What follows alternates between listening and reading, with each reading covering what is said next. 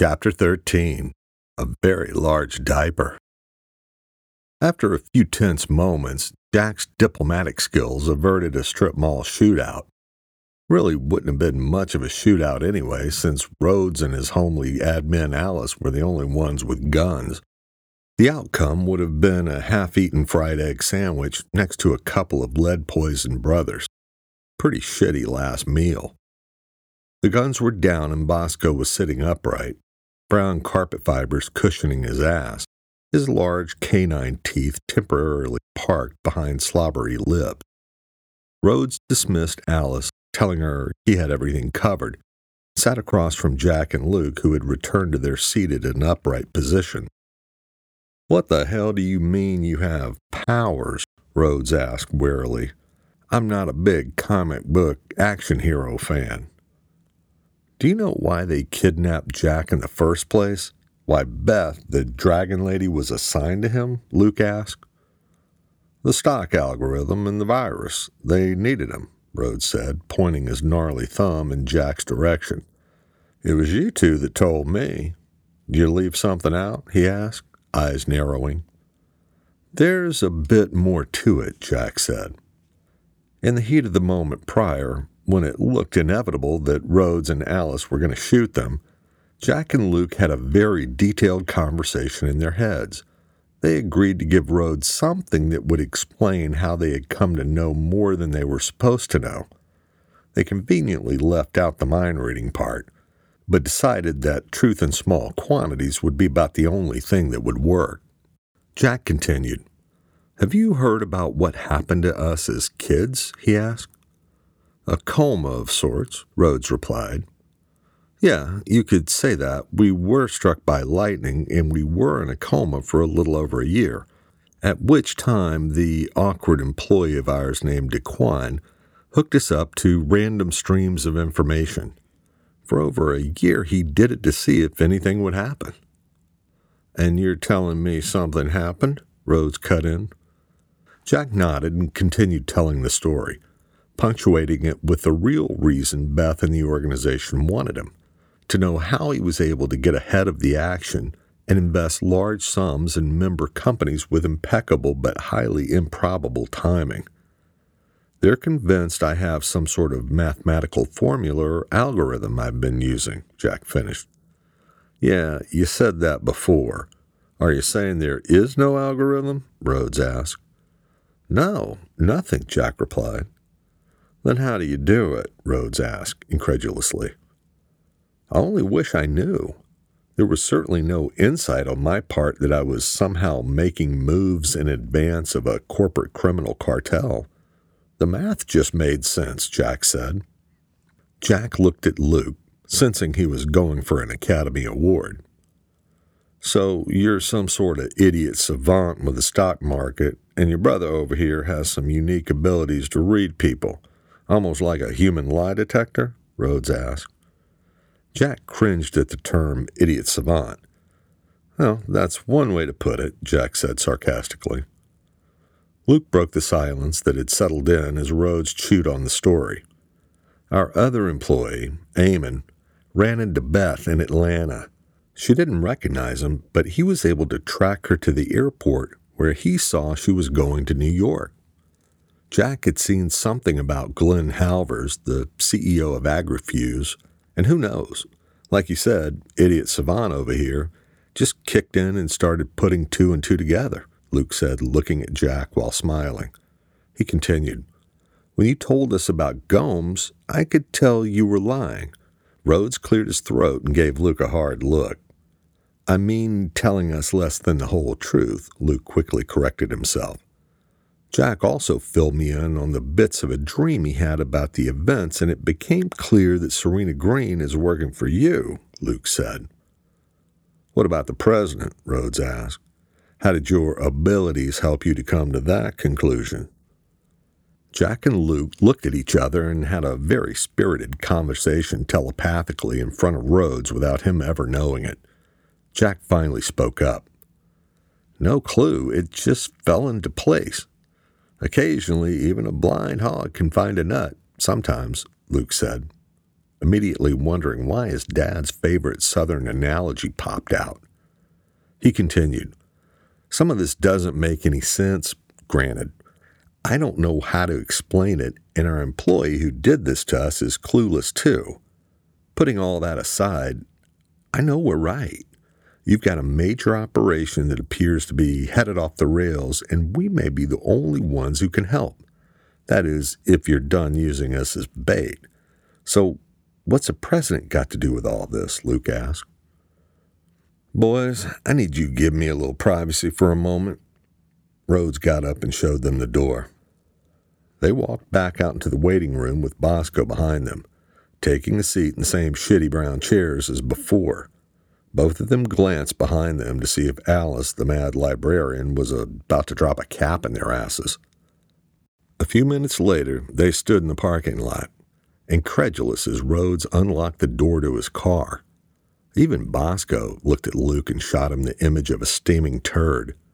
The car made Alice's look like a Bentley. It was a late 90s Caprice Classic, very light on the classic.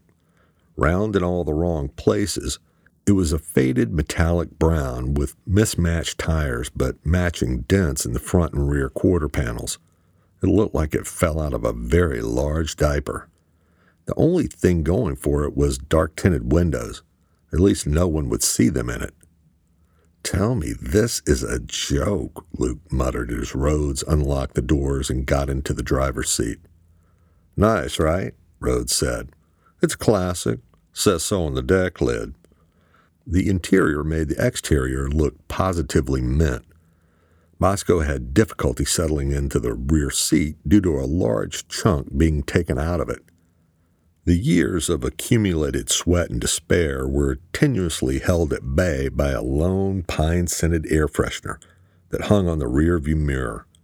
The air freshener needed some reinforcements for sure. "You're going to have to show us how to submit some expense reports," Luke said, 20 minutes into the ride south toward D.C. "Why is that?" Rhodes shot back. "Because as soon as I get out of this shit bucket, I'm getting my clothes fumigated." Jack piled on. "Just drop me at a walk-in clinic. There's more STDs in this thing than on a Thai massage table," he said. Rhodes just smiled. "I realize that you boys have done pretty well, and this classic ride may not suit your taste, but being with the Department of Agriculture, we get the hand-me-downs. This fine, high-mileage vehicle has been provided to us courtesy of a federal drug sting. It may fall short in some areas such as interior, exterior, engine and drivetrain. However, it was free and doesn't look out of place in front of my office.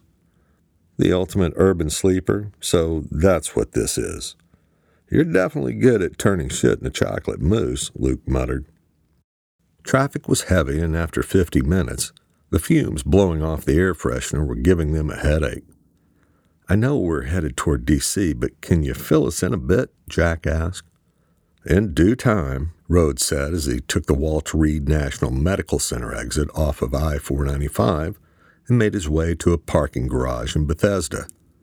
He parked the car and grabbed their bags from the trunk just as a large black SUV pulled up behind them. "After you," Rhodes said, opening the rear SUV door. The driver looked well-trained, dressed in a dark suit, sunglasses, and a communications earwig, the cable running down the back of his jacket. Jack and Luke were in total Vulcan mind meld mode at this point, chatting away silently in the back seat. Fear wasn't registering, but the suspense was killing them. It wasn't until they hit DuPont Circle 20 minutes later they got a strong sense of where they were going. Their smiles disappeared when they drove past the White House entrance and pulled into a nondescript office building a block away. The SUV lumbered through the parking garage. In the far corner of the garage's basement floor, they saw a large steel door that opened wide enough to accommodate the vehicle. The door closed quickly behind them as they entered. Once inside, they saw 4 parking spaces, none of which were occupied.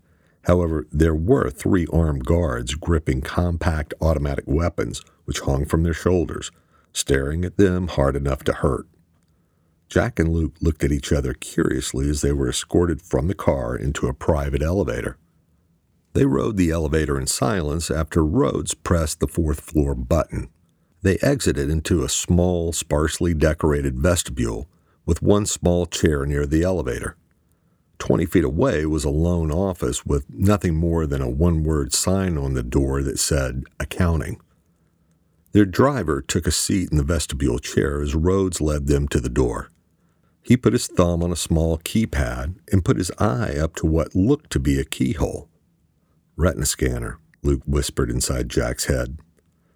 A woman who could have been Alice's twin sister sat behind a small semicircular reception desk and nodded at Rhodes.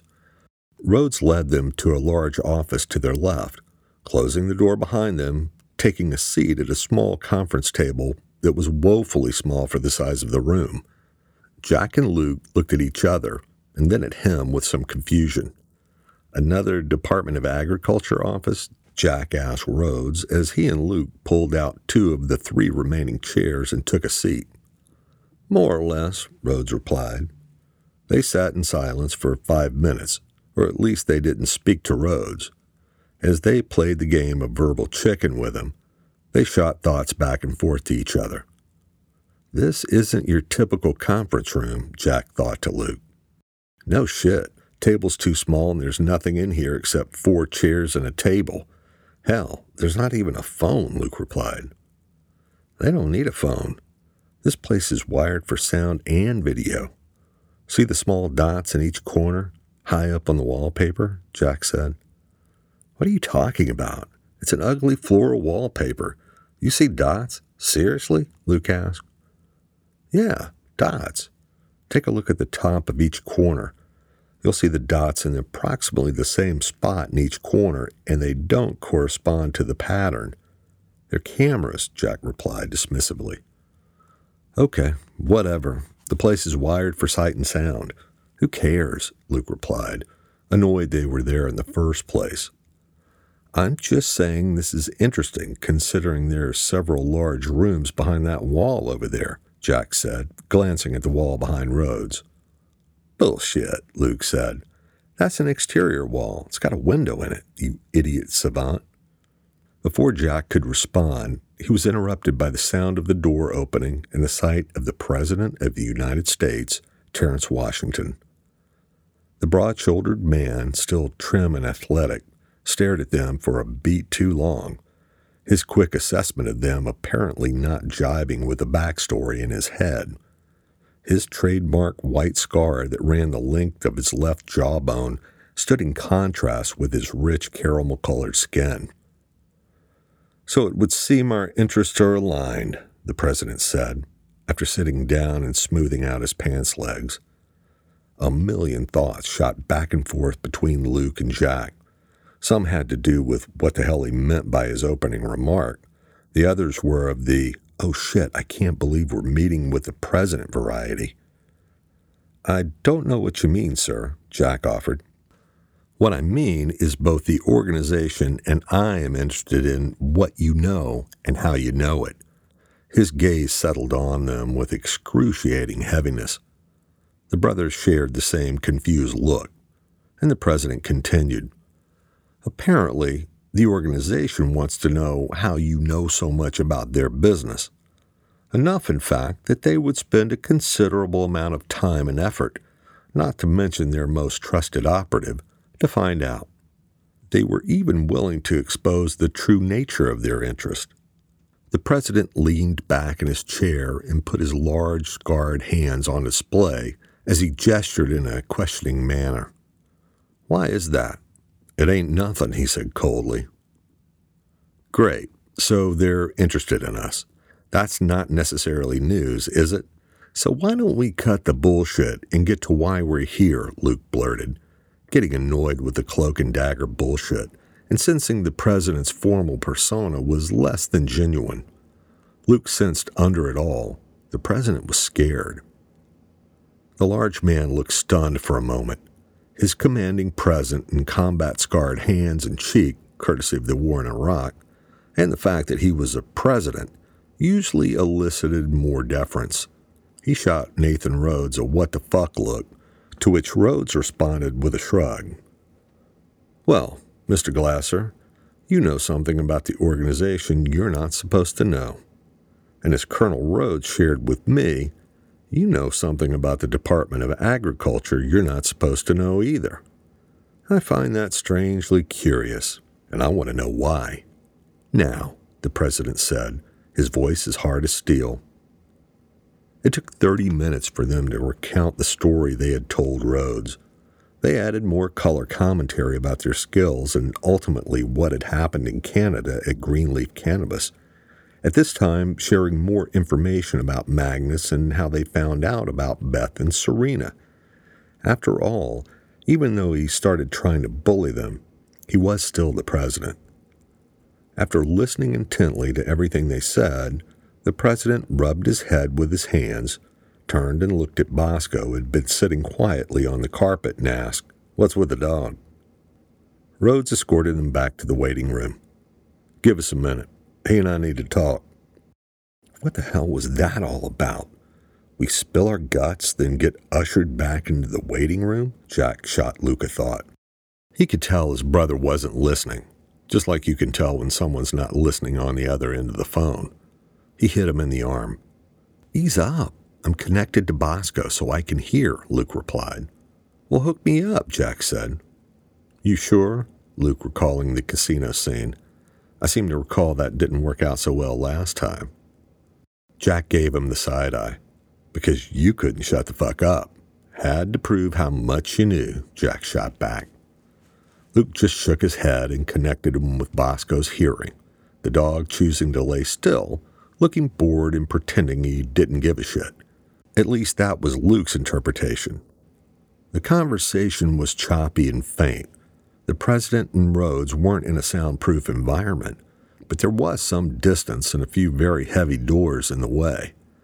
Thankfully, what they did hear had nothing to do with imprisonment at Guantanamo or espionage. That was a good start. The conversation centered around trust. The president grilling Rhodes on whether they could be trusted and read in on whatever they had on the organization. Rhodes had already debriefed the president on the failed Atlanta mission, and after a couple of months of using the brothers and their employees as bait, it was obvious the plan wasn't working. After the Gomes debacle, Rhodes was certain they couldn't effectively set a trap robust enough while still being stealthy. The organization would eventually come after the Glasser team, and they most certainly would succeed. It was just a matter of when and where, two variables that were too open-ended. Getting the brothers out of harm's way, sequestering them and putting their skills to use was Rhodes' only option now. After 30 minutes, they were ushered into the conference room where Rhodes and the president sat, unmoved from when they left. "I've taken the liberty of checking around on you two," the president said. "I know you have top-secret clearances. However, that won't do for the shit we're about to show you. Before we go any further, I think it's important you know what the ground rules are. They're simple. I need you two, as well as your two employees, working with us until further notice." Jack and Luke looked at each other with dismay. "That's a little too open-ended," Jack began, but was cut off. "I don't think you get it, son. You either work with us and help us put the organization down, or you go about your business and wait for your ex-girlfriend to kill you and your employees. You may want to think about your parents as well. These people don't leave anyone left standing," the president said. He stopped for dramatic effect and continued. "Just so we're clear, working with us on this requires secrecy, a level of secrecy that makes a top-secret clearance look like a hall pass. Any slip from you or your employee will result in the same consequences the organization is prepared to throw down on you too. I'm serious about this, boys." He sat looking at them with a stare that left them sweating. "If you're in, then you're in. For the long haul," the president said, without any emotion.